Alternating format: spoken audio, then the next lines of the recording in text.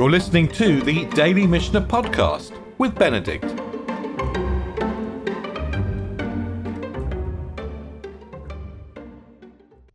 We left the 7th chapter of Eruvin yesterday with the question, Kama hu shiro, how much food do we need in order to make a partnership or an Eruv?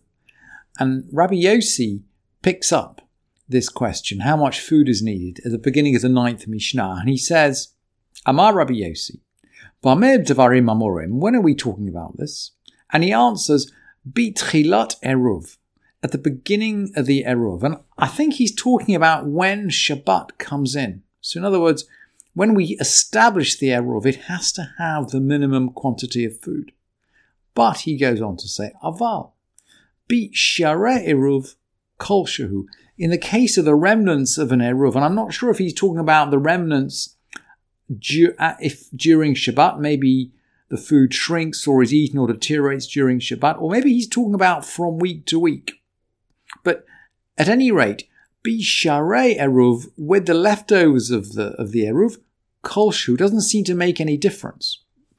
And then he adds a halacha which may be new or may be connected. V'lo amru la'areh b'chatzerot, elah kadei shelo shakeach et hatinokot. They only said that you should make an Eruv for courtyards so that children should not forget.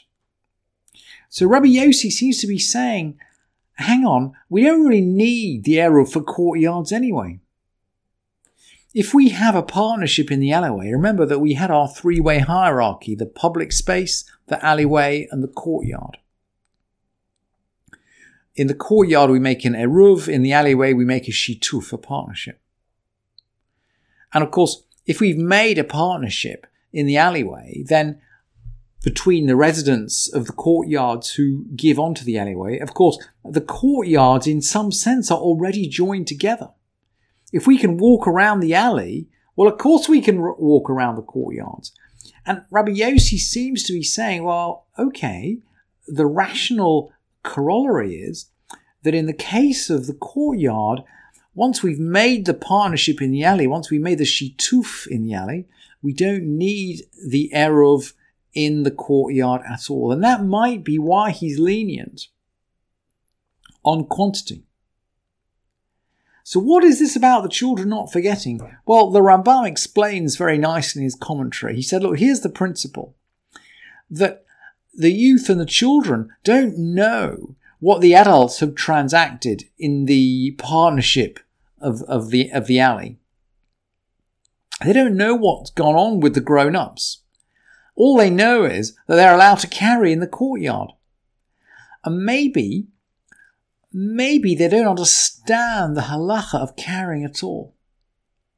So, in order that the children in the alley don't forget the command of Eruv, we make the Eruv chatzerot, the Eruv in the courtyard, which is a bit more small scale, a bit more visible than the shituf in the alley. We make the Eruv in the courtyard so the children know and understand that carrying on Shabbat is not automatic.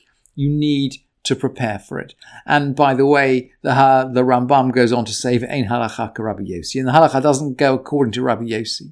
But the principle he articulates seems to stand, at least, and I think that's why it's repeated by the Rambam. Having discussed what quantity of food we need, the Mishnah then goes on to talk about what quality or what type of food. And we've looked at this. This Mishnah will sound familiar because we looked at it before at the beginning of the 3rd chapter. Mishnah here says, "Bakolm arvinu mishtatfim chutz min hamayim u'min hamelach." We can make an Eruv or a partnership with any kind of food other than water or salt. Divrei Rabbi Eliezer, and we had this in the 3rd chapter. They can make bakolm arvinu mishtatfim chutz min hamayim u'min hamelach. And by the way, in the 3rd chapter, this is given as an anonymous teaching. It's not in the name Rabbi Eliezer, and it's connected with Maaser Sheni. Ve'hakol nikach b'kesef Maaser Sheni chutz min hamayim u'min hamelach. You can buy anything with Maaser Sheni money except water and salt.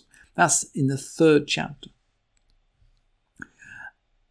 there's something about water and salt.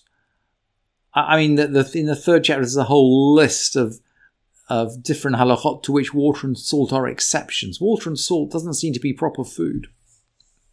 But anyway, in the 7th chapter, in our chapter, Rabbi Eliezer says you can use any food other than water and salt. Rabbi Yoshua says, Kikar hu eruv, you need a loaf of bread, and he means a whole loaf of bread for a valid eruv. Afilu ma'afer se'ah v'hi prusa, even a baking of 1 se'ah. Now this is a giant loaf. A se'ah is basically 6 quarts of flour. It's 144 eggs in the Talmudic. This is a giant quantity. This is a giant loaf, right? A baking of 1 se'ah. But Rabbi Yoshua says, even a whole se'ah, v'hi prusa, if it's sliced, ein ma'arvin ba, it may not be used for an eruv. While kikar b'isar, while the loaf of a value of an isar is basically, I think it's 4 peruta. A peruta is basically a penny. It's the smallest possible unit.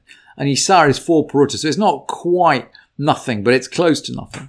A loaf with the value of an isar, vehu shalem, providing it's whole, can be used for an eruv. And we talked before about the kind of the leitmotif of the whole loaf. The loaf is crucial for Shabbat. We have 2 whole loaves on our table at each meal.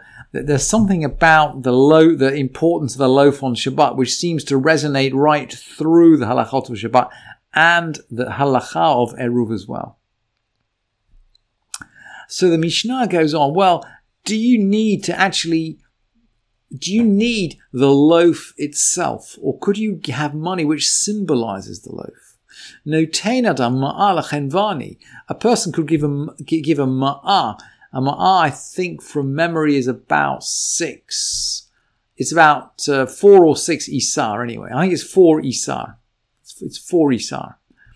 So this is 4 times the value of the miniature loaf we talked about earlier. You could give a ma'ah to a shopkeeper or a baker in order that he should give you a share in the eruv. Divrei Rabbi Eliezer. You'll see a pattern in these Mishnayot that Rabbi Eliezer brings the halacha and the Chachamim just seem to disagree. V'Chachamim omrim, and the sages say, Lo zachulu ma'otov, that money does not acquire shares for him. I'm sorry, there's an error in the translation here. The sages say his money does not acquire a share for him. Umodeh bishar kol adam shezachu lo ma'otav she'ein ma'arvin la'adam eile mida'ato. And they agree that in the case of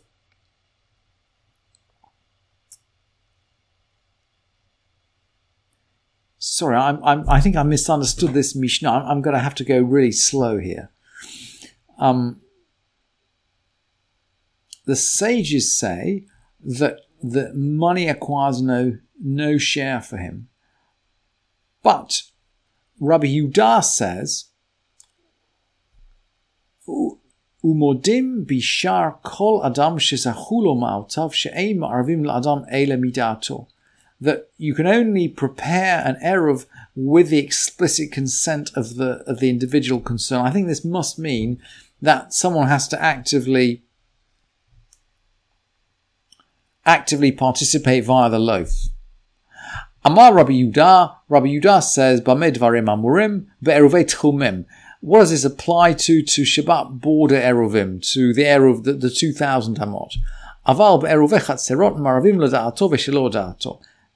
In the case of the courtyard eruvim, you can prepare an eruv with his consent and without his consent, because it's a principle in halacha lafi shezachin la'adam shelo b'fanav. You can put money into someone's bank account without him being present. You can confer a benefit on someone without their presence. Ve'ein chavin la'adam shelo b'fanav. But you can't put an obligation on someone when he's not present. as if I can put money into your bank account when you're not there, but I can't take it away from you without your active consent. And the Eruv is a benefit. So the halacha seems to be saying, look, actually we can, the baker or the shopkeeper can make someone part of the Eruv without him being there. Thank you for listening to this edition of the Daily Mishnah Podcast with Benedict.